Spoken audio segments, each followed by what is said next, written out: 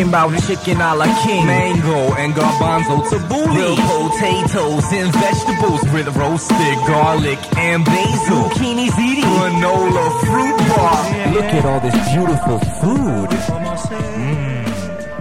Hello, I'm Dan Adut. Welcome to Green Eggs and Dan. Like many of you, I'm stuck at home during this pandemic, and so are most of my guests. Am I recording here? That leaves me with a crappy laptop from 2012, my own mic, and my fingers crossed, hoping my guests are able to record their half of the conversation too. On my side, that felt like that was correct. Bear with us. Okay, well, here we go. Look at all this beautiful food. Hey everybody, welcome to Green Eggs and Dan, where I interview amazing people with amazing minds, but all I care about is what is in their fridge. My guest today is a comedian, writer, and host of the political comedy podcast, Fake the Nation. She's also a regular panelist on NPR's Wait, Wait, Don't Tell Me, and the author of the book, How to Make White People Laugh. Please welcome my friend Negin Farsad. Oh, hello. You have to like say how I kept it real there? Negin Farsad, because otherwise people are going to be like, what did he just say? Negin Farsad. Negin is a fellow Persian, so I can say her name like that. I mean, and it sounds so lovely. It is very lovely. What does Negin mean, by the way? It means like gem or like rare jewel. Like jewel. It kind of means jewel, I think. Yeah, Persian names are very our parents really think the world of us. My Persian name is Kamyar, which means luck is always with you. I know, they're so sincere. Persian names are like deeply sincere. Yeah. Not a hint of sarcasm, like really, really deep in the heart. Yeah, we don't have any Jeffs. No Jeffs going on. Yeah, there's no like Brett or whatever. Yeah. No. Before we get into your Persian heritage, because I don't know that there's any Persian heritage in this fridge.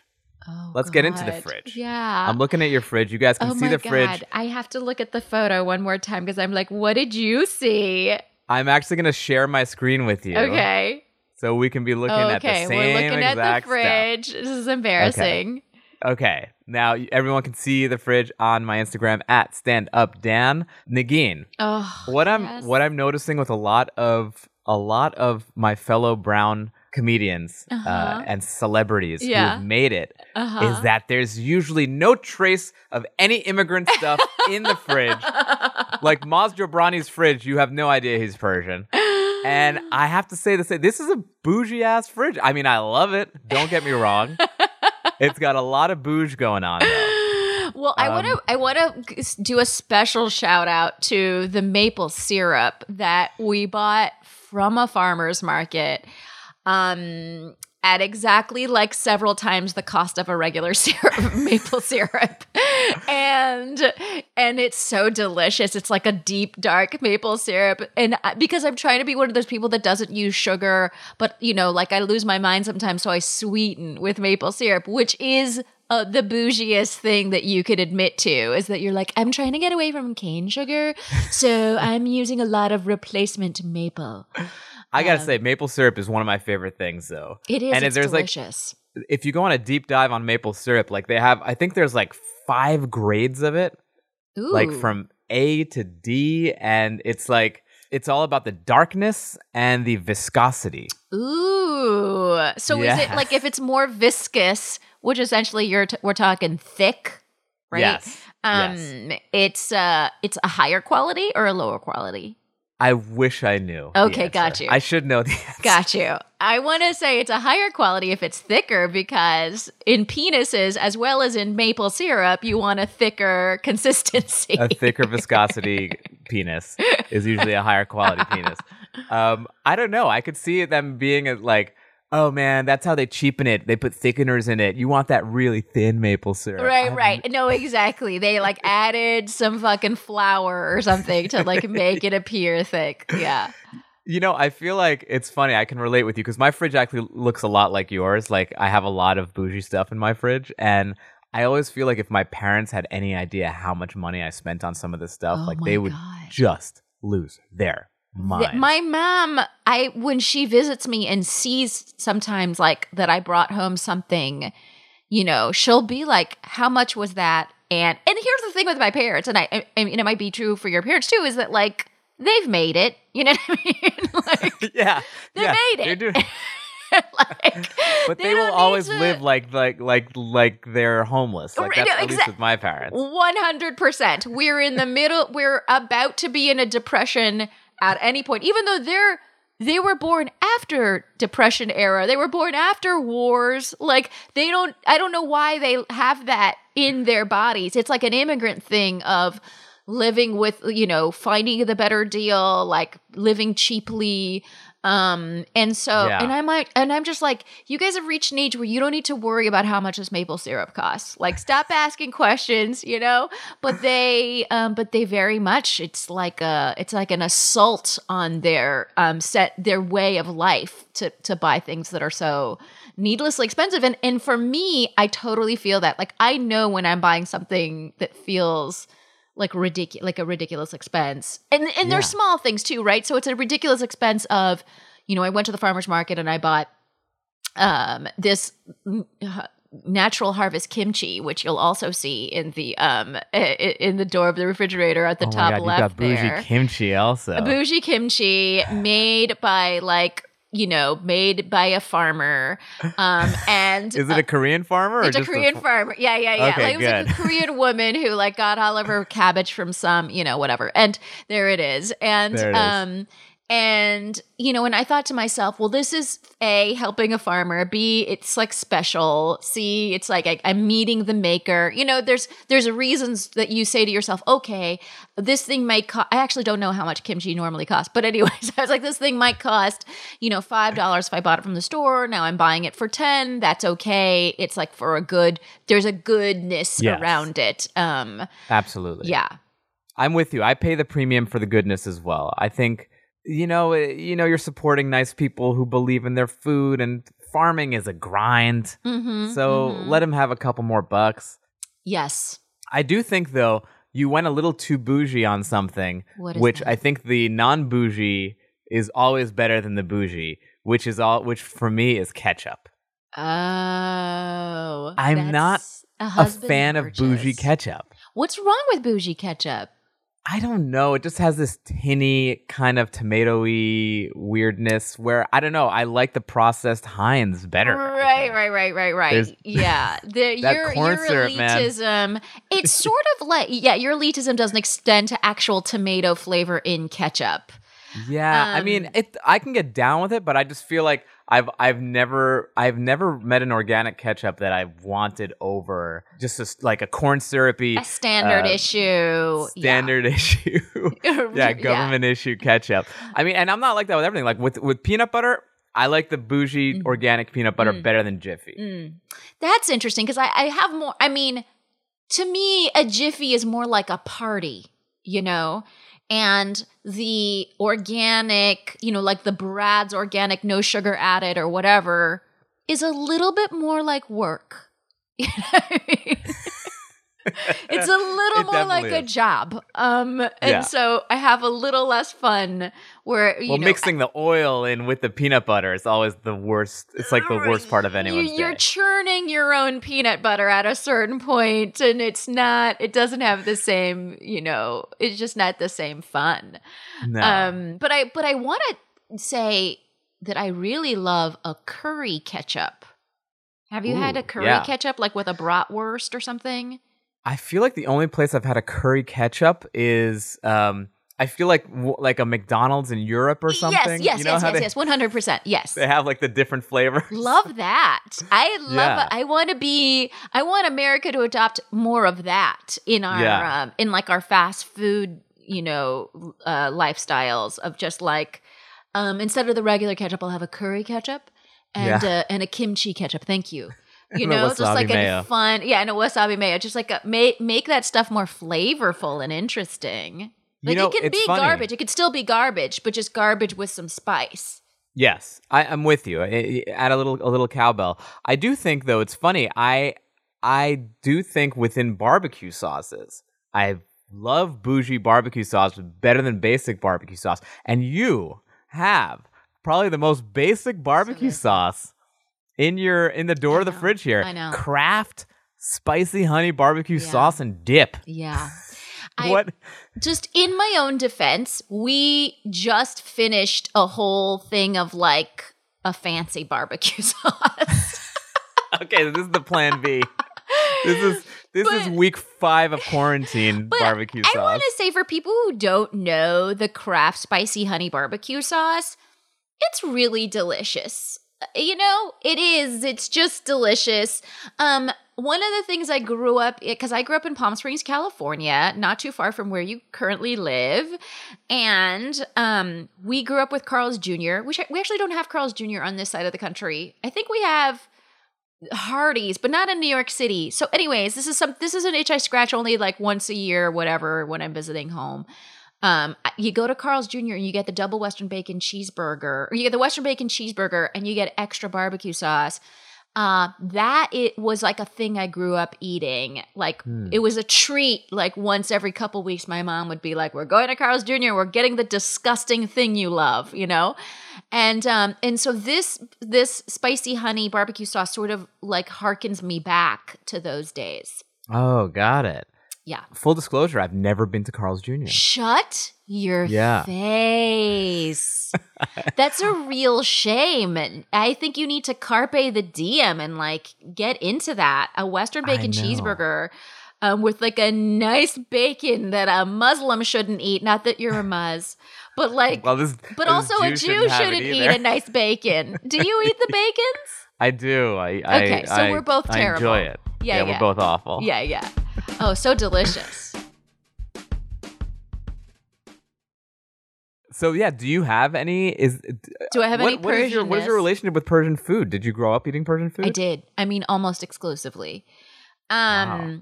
I grew up eating Persian food. Sometimes I'll make a nice fesanjan, which is like it's like a it's a walnut and pomegranate molasses slow braised chicken dish.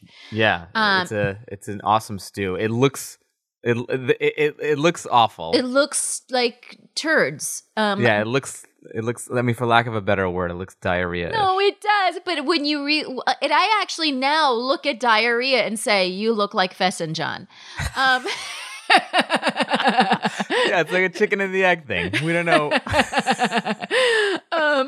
But I think it's really delicious, and it's one of those dishes that you can like experiment with, making it a little sweeter, make it a little more sour, make it, and it's one of those, we use Iranians, just all Iranians have a bunch of pomegranate molasses laying around in their homes, and that's a feature. I always have a pomegranate molasses at home. And sometimes I use it as like you can make a syrup out of it and use that on pancakes. You know what I mean? So I think, cool. So that's like, there's some Persian things that I do. I always have like a healthy supply of saffron, and it's, wow. And sometimes I'll the bouginess just continues. Yeah.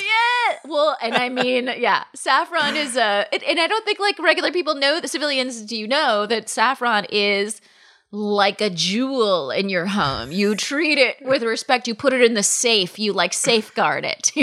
Yeah, like literally, Persian women will like leave a party and they'll be like, "Did you see how much saffron she used in the rice? Oh my god! Like they must be doing really well." Completely. If you see a rice, and if you see a rice, the orange to white rice ratio in a rice is a sign of basically how wealthy you are. You know what I mean? Absolutely. It's like Before or it's like aspirational, it's showing how wealthy you wish you were. I have a feeling before the Islamic Revolution took place, the Shah's wife must have been like, "Let them eat saffron," and that was what just kicked it all off. They're like, "We're here eating turmeric. We can't afford the saffron."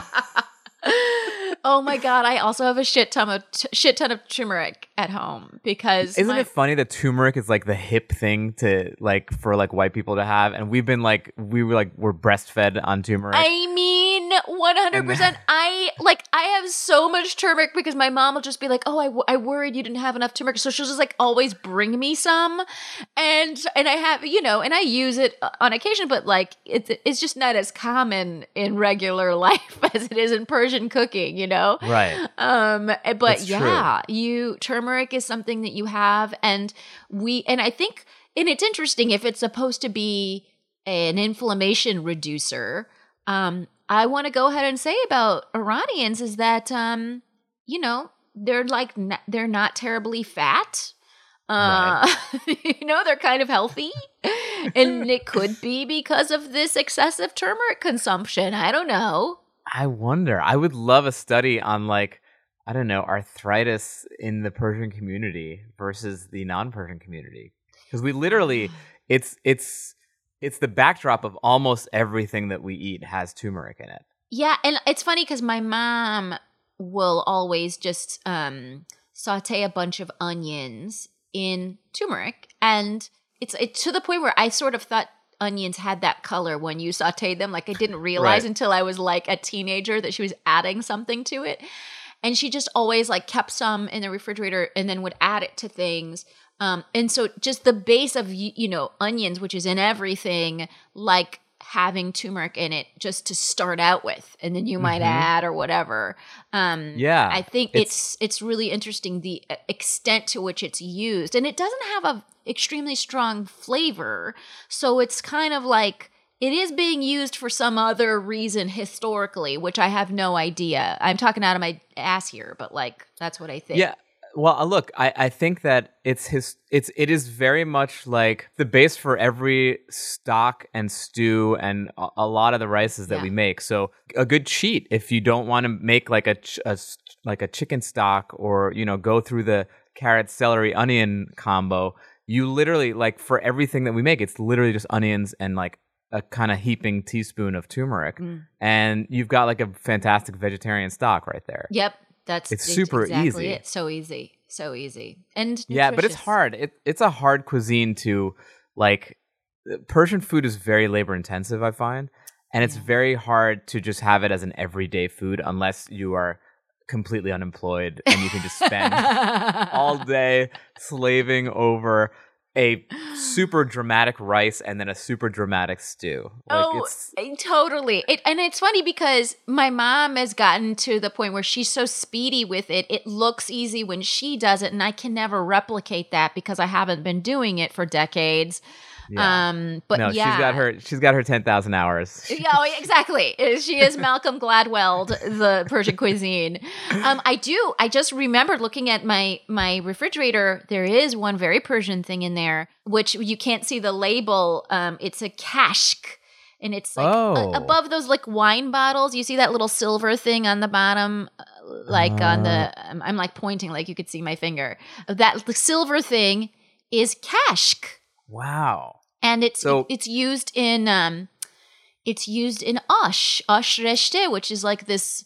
I mean, award-winning soup. Are we calling it soup?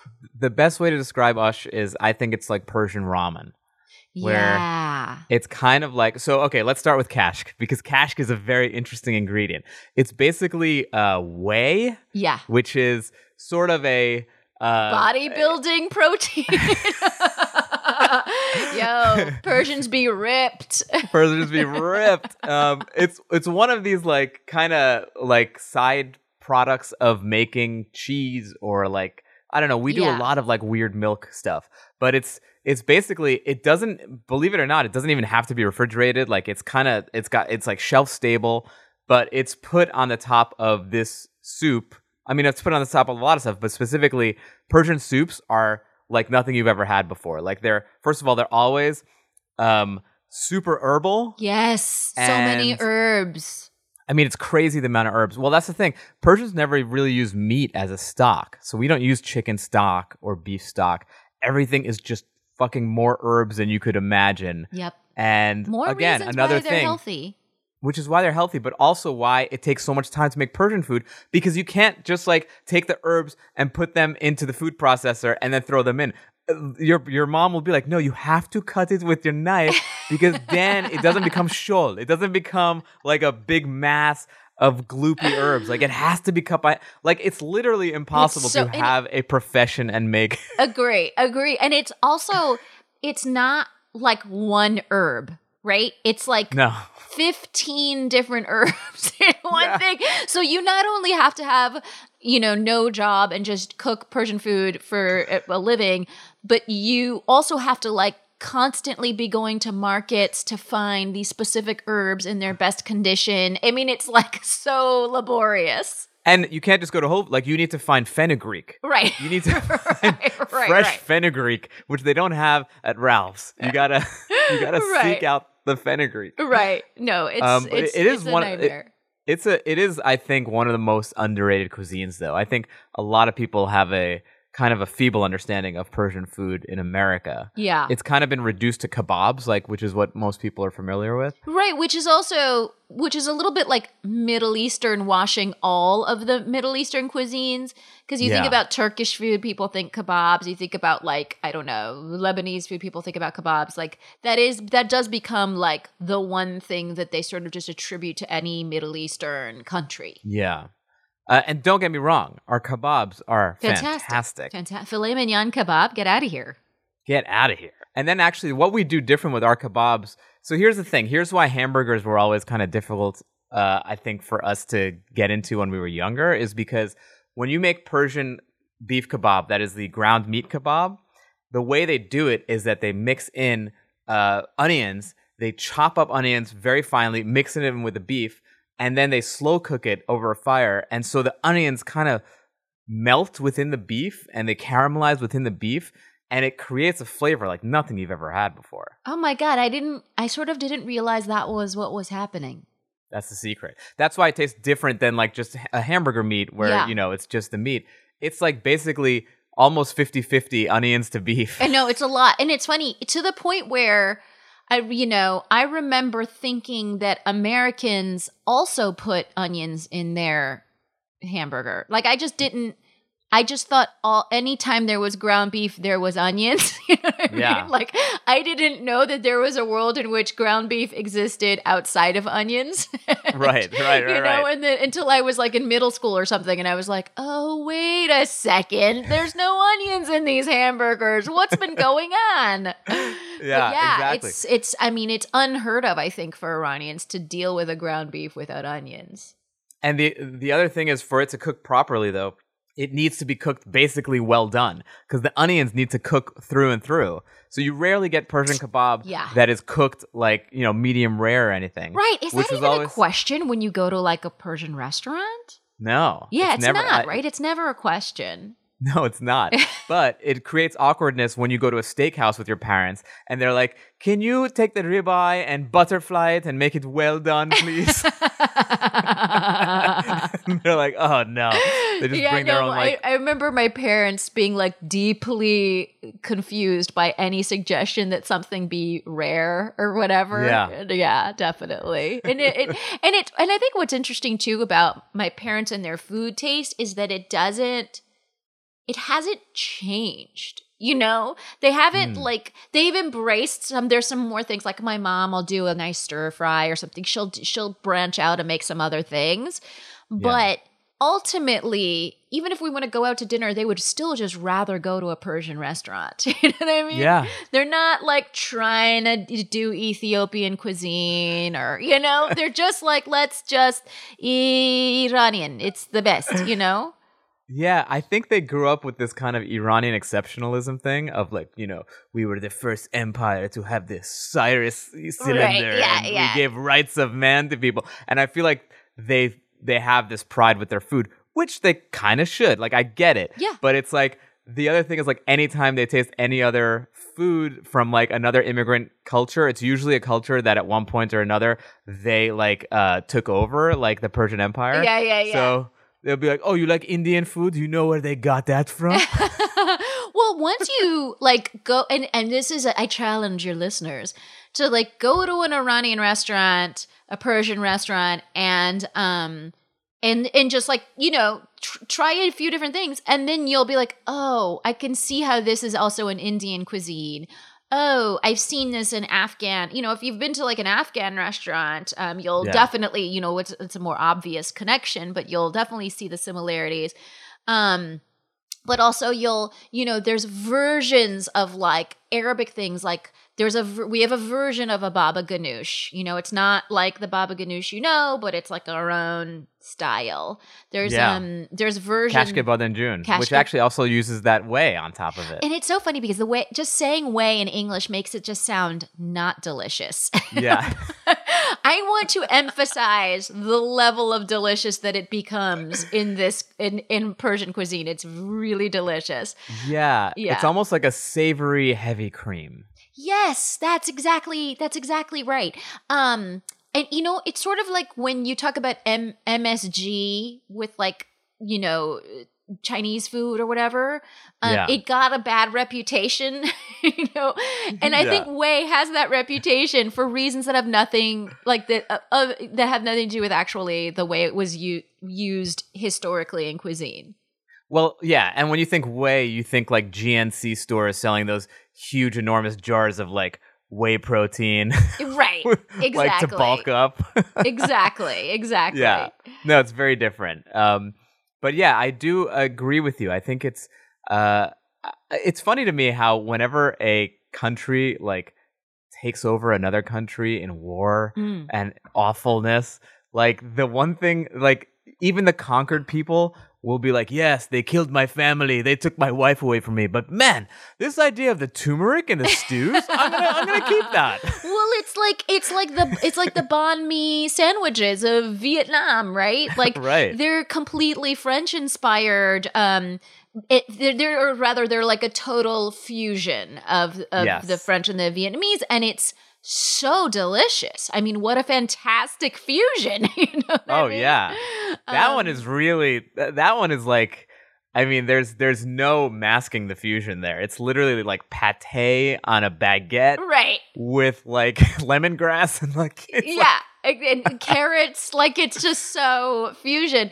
And I think what's interesting about that one is that I guess I don't know if I'm right here, but it must be relatively recent, right? Because I think it came out of the Vietnam War that the French were originally the main guys. Absolutely. Right. Absolutely. But it's definitely like the other things are more subtle, like the way Persian influences in Turkish food. But that seems like a French guy and a Vietnamese guy got stoned out of their minds.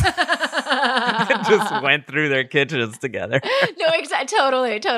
Well, and I can see how that just speaking of like two roommates kind of getting stoned and going through their kitchen. I lived with, I had a French roommate for a long time. I lived in Paris for a long time. It's not a big deal, Dan. You don't need to be jealous of my worldliness.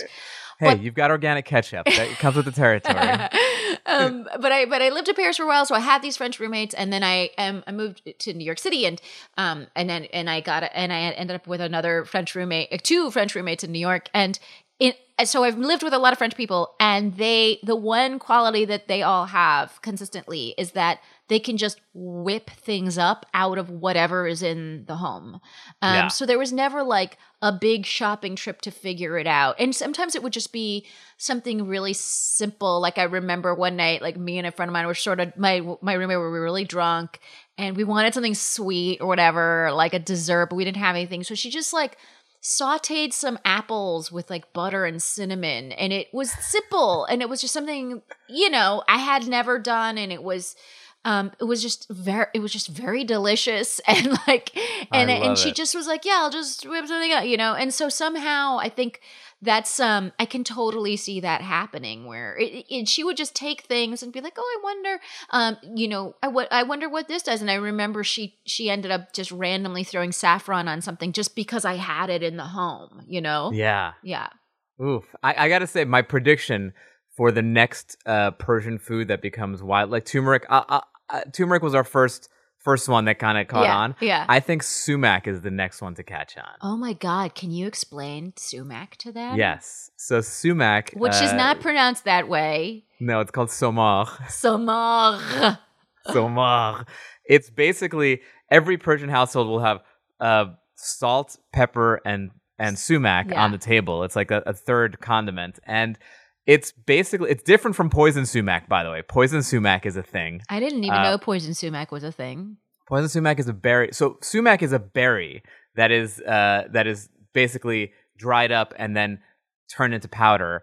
and it's very citrusy, and we put it on everything. It's very tart. Yes, it's very tart, citrusy. We put it on grilled meats. We put it on fish. Yeah, it's so good. It's such a great little topper to anything, and I have a feeling that one's gonna jump the species. Yeah, that's I think interesting. So. I wonder, like, I also want to say there was that era where everyone is drinking pomegranate juice from that brand Palm. Yeah. And it's interesting because they put a lot of sugar in it in a way that I was like, oh, sirs, this doesn't really need sugar. Like it's, when you get a nice pomegranate juice from like the Persian store, you see the residue of pomegranate on the bottom of the bottle. It's just like very, natural. But I think that and people did drink Palm. And they drank, I think the big thing about it was the antioxidants. So I think pomegranate in general has like been around for a good decade as a thing that Americans will now have more of than they used to. Because pomegranate, again, huge in Iran. I wonder if sumac, it's so weird. I actually, when I first saw the spelling sumac, I just didn't know what it was. I was like, what is that? What's that? I don't know what that is. And then my parents were like, that's sumac. And I was like, oh, I see. But I think it's like, it's an intense flavor. I love it. It is. Right? I'm just trying to think of like, my college roommate, Jennifer, like putting sumac on stuff. Like I just kind of can't picture it. It's almost like it's too strong. Once they find out that it has some sort of anti-inflammatory properties, right. They're going to put it on your lemonade's going to have sumac in it. I also wonder how they'll sort of change the sumac. There's going to be some sort of a change to it. Oh yeah, to bring it to popularize it among the Americans. You got to have your sumac iced coffee. It's delicious. Yeah, indeed. Huh? That'd be so weird. I can see a juice, some sort of a sumac, turmeric. Yeah, it would be in a smoothie first. It would be in a smoothie. Yeah. It would be a banana date sumac smoothie. That actually sounds really interesting. Can we make that? I think we should be making that. It would be called Cyrus the Great at the smoothie shop. Can I have a Cyrus the Great? Can I have a small Cyrus the Great, please? That's awesome. With some whey in it. Some whey protein. Okay, so I'm going to get to these, my little questions that I have, which, I never know if I should have a name for this question area, this portion of the show. Because the question area. It's not the question. Yeah, it's time for the question area. But I like to ask all my guests these questions, and I'm very curious about what a lot of these are for you, because I have a feeling that they might be the same that they are for me. What is your earliest food memory?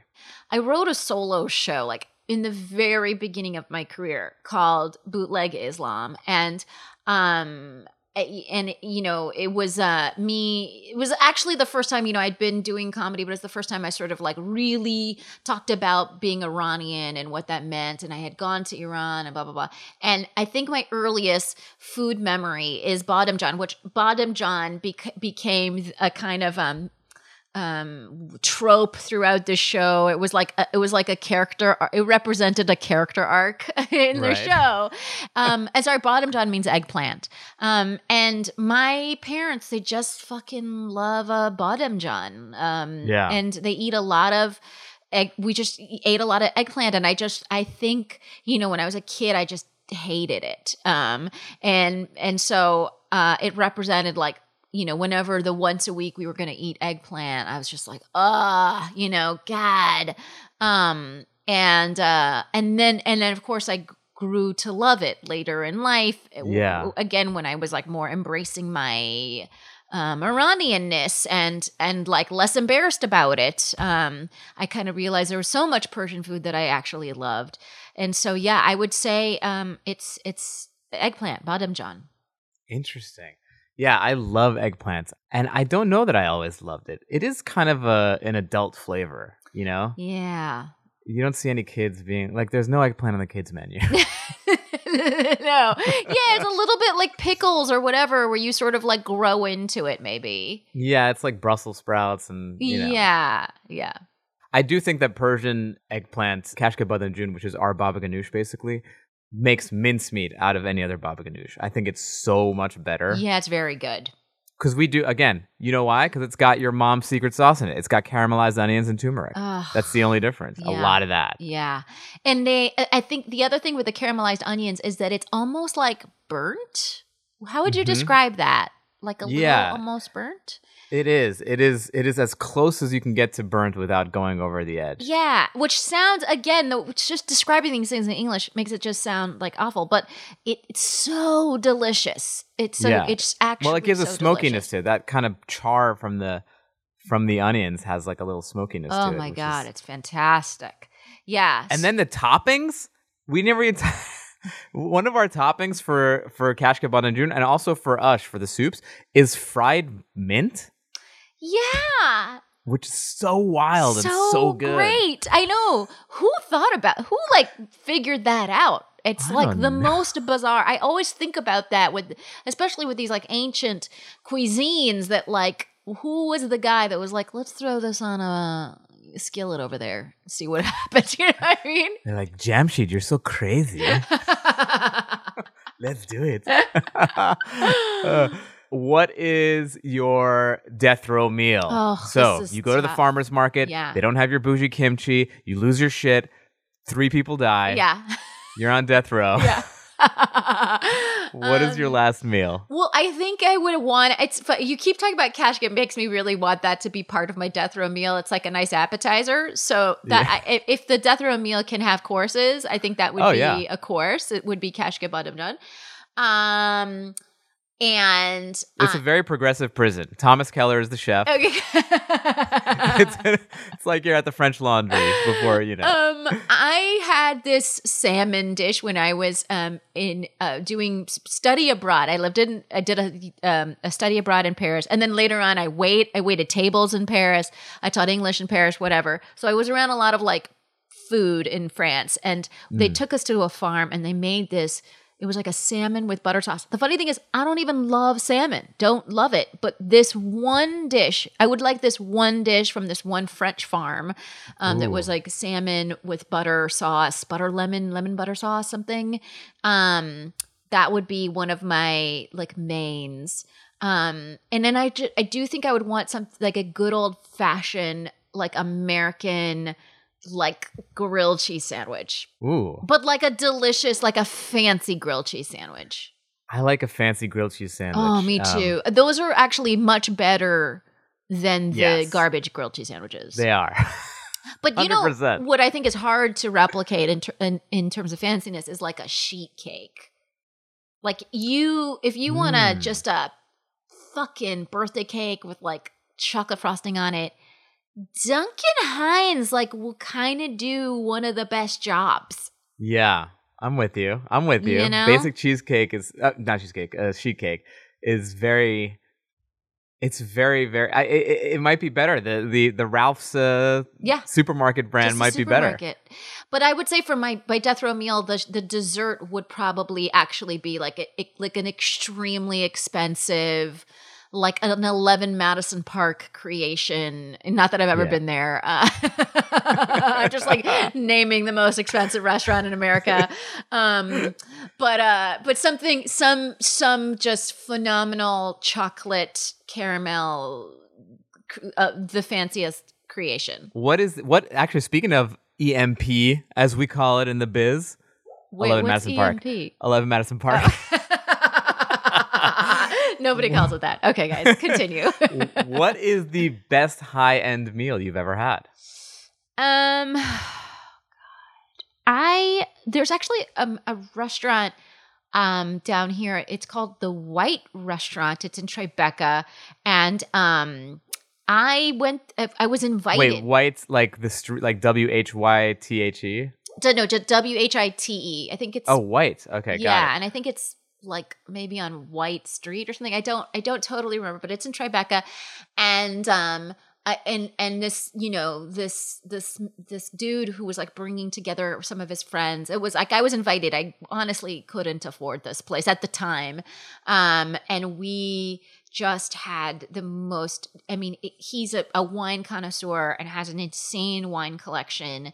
And I'm not a wine, I mean, I honestly don't drink, but like I'll have wine once a year or something. And I may, you know, and I don't have any, I just get headaches. So it doesn't work for me. But like you know, he brought from his own collection, and he's an investor in this restaurant. So like it was just phenomenal. And he paired each course with wine, you know, as they do in those fancy places. And it was like simple things we had, but it was just done so well. And I can't even remember what we ate. I just remember leaving and thinking that was like one of the best meals I've ever had in my life. Yeah.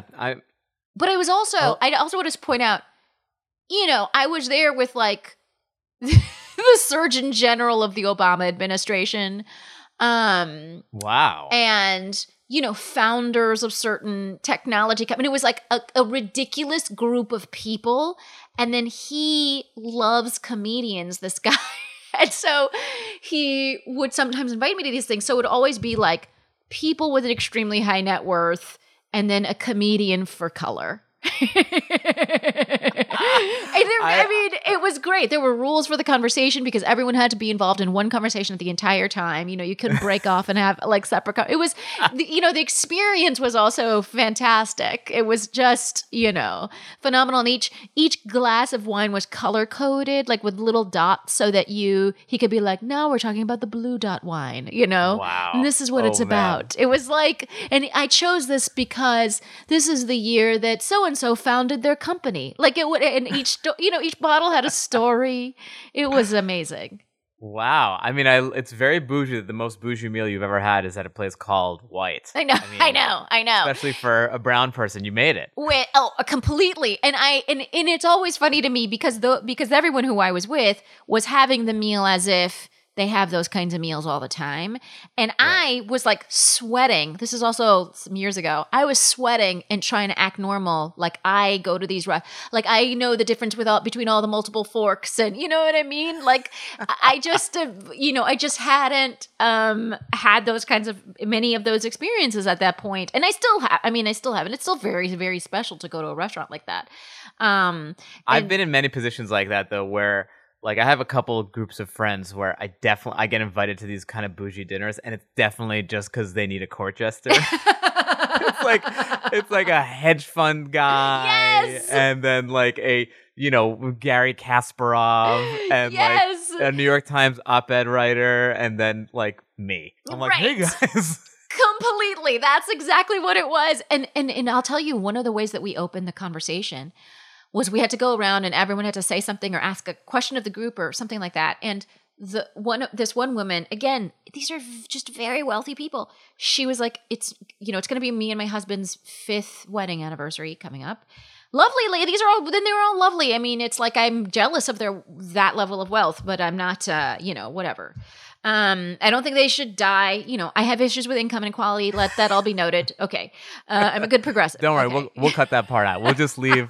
I want to be as rich as these women. No. I want everyone in America to be as rich as this woman.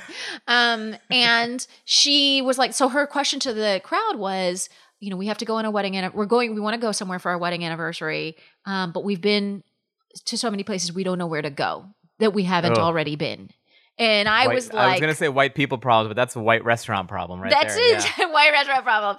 And it was like, and everyone was like, oh yeah, that issue. You know what I mean? And I was just like, guys, you know what I mean? I cannot believe it. And then so people started earnestly just tossing out Galapagos Islands. And she's like, we did that. Like every safari in Namibia. Oh, we did that last year. It was like every random thing you could possibly think of they had done. I had just gotten back from Cuba. This was like right after Obama opened things up with Cuba, and I was like, oh shit, we better go before we overdevelop and it looks ugly. So I immediately went, and it was like one of these just fantastic experiences. It was also really cheap, and it was great. And so I just threw out Cuba, and she's like, oh, we've never been to Cuba. And I was like, oh, like I stumped the woman that had been everywhere. Wow. Yeah. Amazing. Amazing. Did she end up going, or she just wanted to humor the court jester. I know. I'm going to be honest with you, Dan. We didn't keep in touch.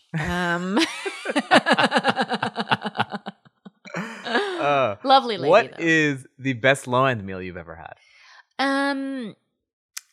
Carl's Jr.? You seem to light up when you mention that Carl's Jr. burger. That Carl's, you can only have it like once a year because you feel the grease in your mouth, but it's fantastic. But I'm going to mention there's a place in Oklahoma City, and I really wish the name is escaping me, but it's sort of like a twice fried chicken stand truck. And it's in Oklahoma City. If you're in Oklahoma City, everyone knows what this place is. It's really popular. There's a long line, especially like on weekends. And they basically fry a chicken, and then they dip the chicken in honey, and then they like fry it again or something. I mean, it's just this crazy, and it is hands down, it's like the best fried chicken I've ever had in my life. Do you have you're not a drinker, really, so I don't know if favorite drunk food is a thing for you. Oh, like food when I'm, from what my drinking days, because I used to be a nice heavy drinker.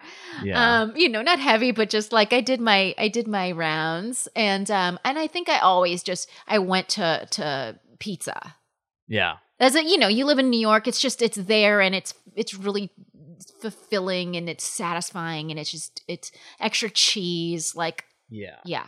There's nothing like a drunk pizza. No, it's delicious. fantastic. What about hangover food? Did you ever have one of those? Oh God, yeah. I loved, again, I would kind of fall back on the carbs, so it was like a nice bagel. If you're in New York City, you should definitely have the bagels at Tompkins Square Bagel. They're fantastic. And they have this, sometimes if I was being extremely crazy, I would get 2 bagels, which is like.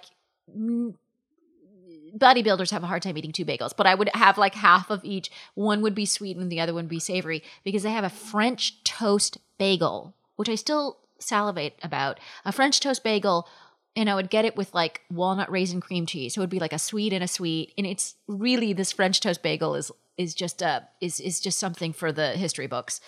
And then so what would you do with the other halves though? Well, I would try and pawn it off to like a roommate or, like a boyfriend or whatever. And, right. And then I would get a savory one that would be like an everything bagel with like a veggie cream cheese. Yeah, that's a good one. Yeah. I think there's a lot of bagel and cream cheese. The New Yorkers, that seems to be their go-to hangover food. Oh, is it? Yeah. I mean, it's just sort of perfect. And also, I would also say biscuit in that genre. Biscuit? Like a nice biscuit. Like a southern type biscuit? Oh, yeah, like a southern biscuit with like an oozing like butter and jam, and you just, yes. It's a shame you don't drink anymore, because you seem like you're a professional hangover foodie. I had some great hangover meals, I'm not going to lie. Do you have a favorite celebrity chef? Now, this can be any food personality, even an Instagram influencer whose food you enjoy looking at. Oh, I'm going to be really boring and just give you like the good Samaritan answer, but also I do think he's the most really exciting chef is Chef Jose Andres, because he does, he's got the one, what's it called? One World Kitchen? Wait, I always mess. Yes. I believe that's what it is. Yeah. And so he's, he feeds people during disasters. He's doing it now during the coronavirus. He's trying to get free meals to people who need them. It's a global organization. They're everywhere where there is a disaster, they turn up. He's got, he's working with restaurants that are being underutilized now during coronavirus to get people food. And so I think what I love is that you can be a guy that really cares about food and what it tastes like and how good it is and all of that stuff, and be innovative and all of that shit that you want out of a chef, right? But that you can be like, oh, there has to be like a social dimension to my work, and this is it. It just seems so amazing what he does, where I'm like, he must be hiding something. Like there must be murder going on in the background. Right. It just seems too good. Yes, and I have to just be like, I'm one of the best chefs in the world, and now I'm going to put that to the side to go to wherever there's a disaster and feed everyone. Like, there's a lot of dead people that his conscience is making up for. What have you done, Jose? Yes. I want to say, like, I actually, I think it's called World Central Kitchen. I met him because I was doing an episode of Wait, Wait, Don't Tell Me, and he was the guest, and celebrities, they come on the show, they tend to just come and do their little spot and then leave. They don't really like hang out with the panelists or the host or whatever. But Jose Andres, he came, he hung out, like he was just in the green room with us chatting. He was so fun. And then he does the interview. The audience is just eating him up. Like he's so fucking funny. Like I cannot tell you, this guy is a showman. Very funny. And then after the show, he just hung out. Like he hung out, he took pictures with all of us. It wasn't annoying or anything. And this is one of the most famous chefs. And he viewed it as like, no, the more well-known I am, the more people will contribute to the World Kitchen. And that's just his passion. And he's as good as you think he is. He's a really nice guy. The crazy thing is, I've been to many of his restaurants, and his food is phenomenal.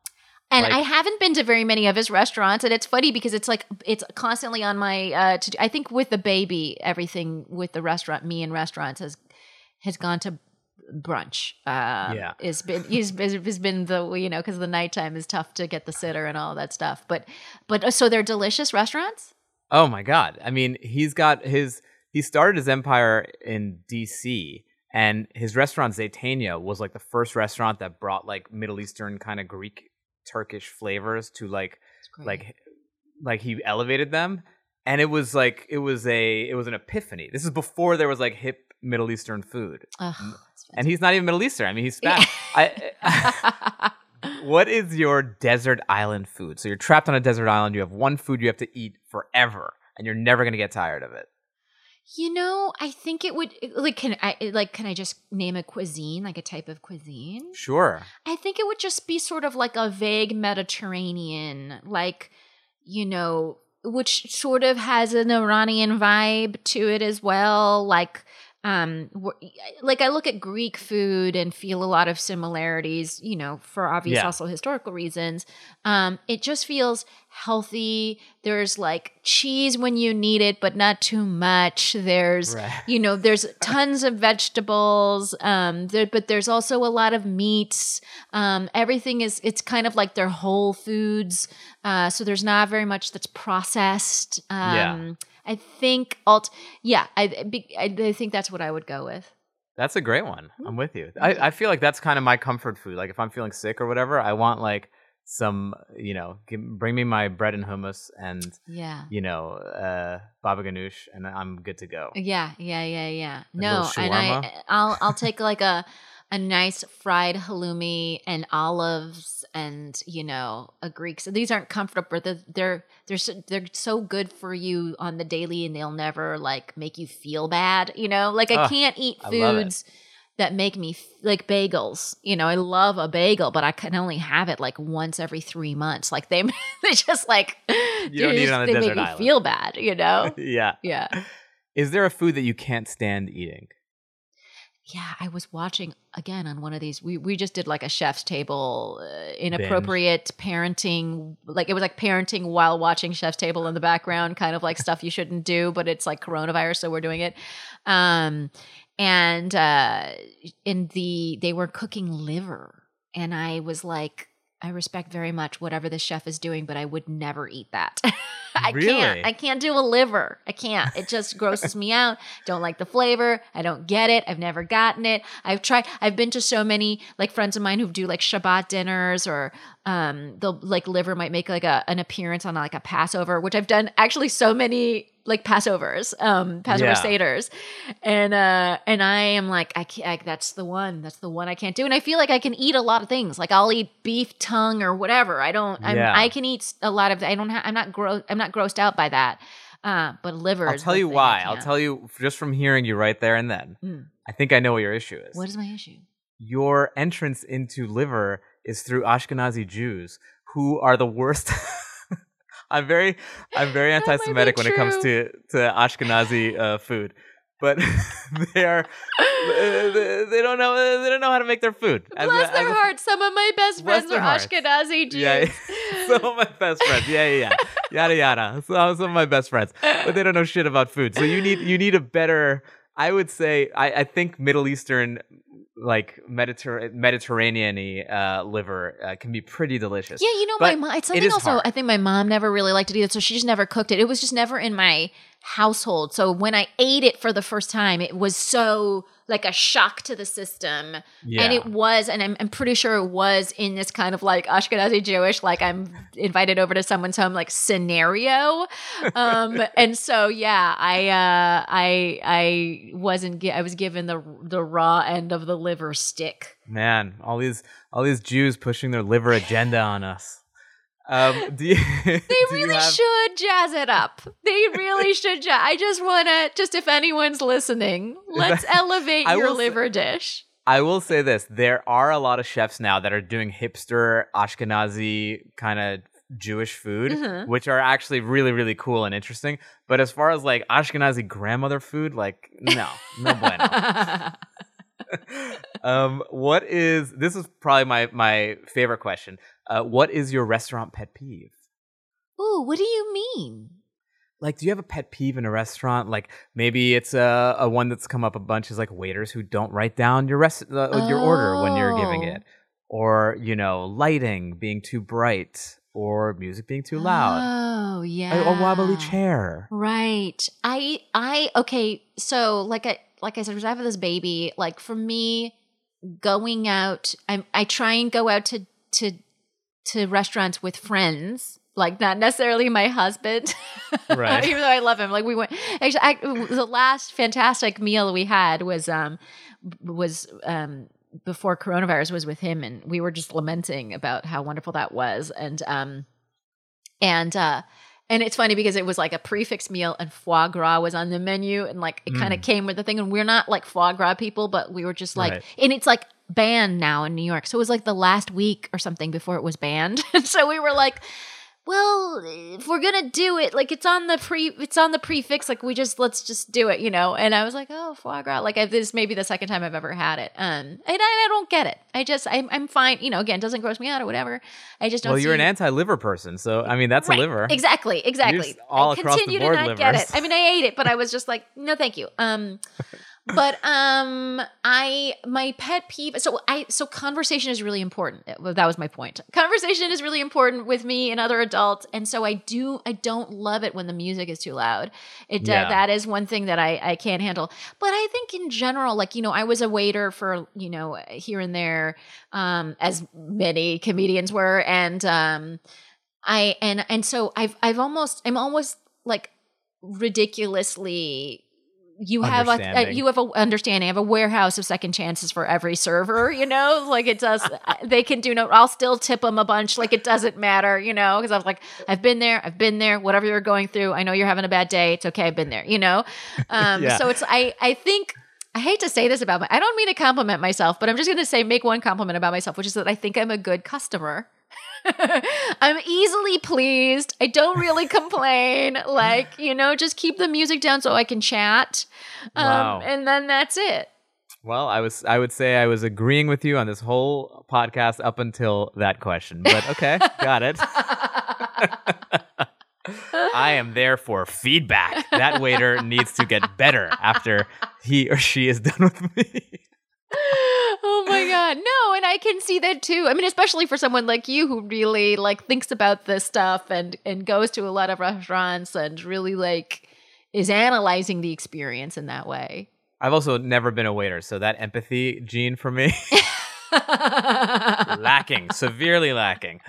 And our last question, which I believe is something that you answered already, weirdly enough, was what is the first restaurant you will go to after quarantine?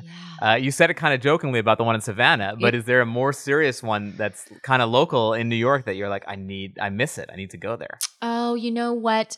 And maybe you've been to this restaurant. There's a restaurant on First Avenue and First in New York City. It's called Lucien. The Nexus of the Universe. Nexus of the Universe. There's a bar there that you probably performed at. 1 in 1. Did you ever do a show at 1 in 1? But right at the nexus of the universe, there's a restaurant called Lucien. It's a French restaurant. And, you know, I just, a couple times a year, we go there. You get the filet mignon with the pepper sauce. And there's steakhouses aplenty in this city. And fantastic steakhouses. But this particular filet mignon from this particular French restaurant, you know, prepared in this particular way is one of the most delicious things. And it's one of these very not coronavirus friendly restaurants, right? It's like small, packed in, but that's what's also so charming about it. You feel like you're in Paris. Like you go to this restaurant, there's always French people because the French people know where to have good French food. And I think I've been there. I think they had like hard boiled eggs at the bar, like as a bar snack, which is a very French thing. Yes, and oh god, I love it there. And so that'll probably be my first visit. Oh, that's a very good one. Well, I hope that you can get there sooner rather than later. Thanks, Dan. Negin, thank you so much. This was so much fun. Tell people where they can find you. Yes, you can find me on Twitter at Negin Farsad, a name that is easy to pronounce and spell, NEGIN FARSAD. And you can find me on Twitter, on Instagram, same thing, Facebook, whatever, all under my name. And then also subscribe to my podcast, Fake the Nation. And also just for listeners, I don't know when this is coming out, but my most recent film was called Third Street Blackout. It's a romantic comedy set in the blackout after Hurricane Sandy. And it's got some really fabulous people in it, like Janine Garofalo and John Hodgman, and Ed Weeks and myself. And I'm the least of the fabulous. And it's fun. It's funny. It pairs well with a quarantine. And we set it to stream for free during these lockdowns.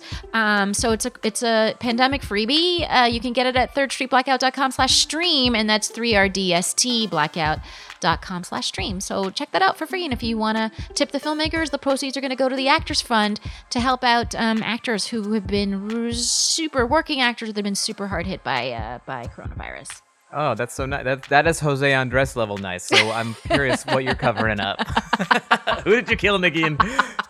Thank you so much, Negin. Great talking to you. Thank you, Dan. This was so fantastic. Thank you.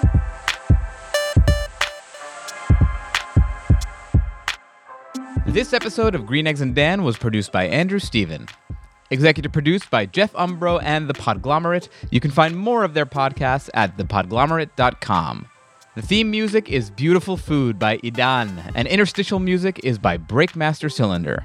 If you like this show, please tell a friend, share an episode, and leave a rating and review on Apple Podcasts, Stitcher, Spotify, or wherever you listen to podcasts.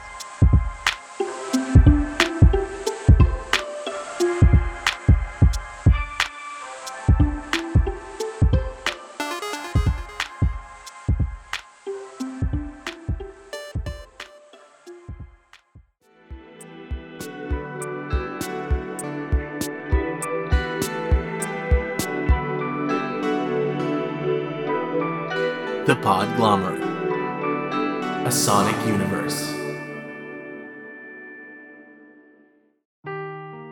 Seeking the truth never gets old. Introducing June's Journey, the free-to-play mobile game that will immerse you in a thrilling murder mystery. Join June Parker as she uncovers hidden objects and clues to solve her sister's death in a beautifully illustrated world set in the Roaring 20s. With new chapters added every week, the excitement never ends. Download June's Journey now on your Android or iOS device, or play on PC through Facebook Games.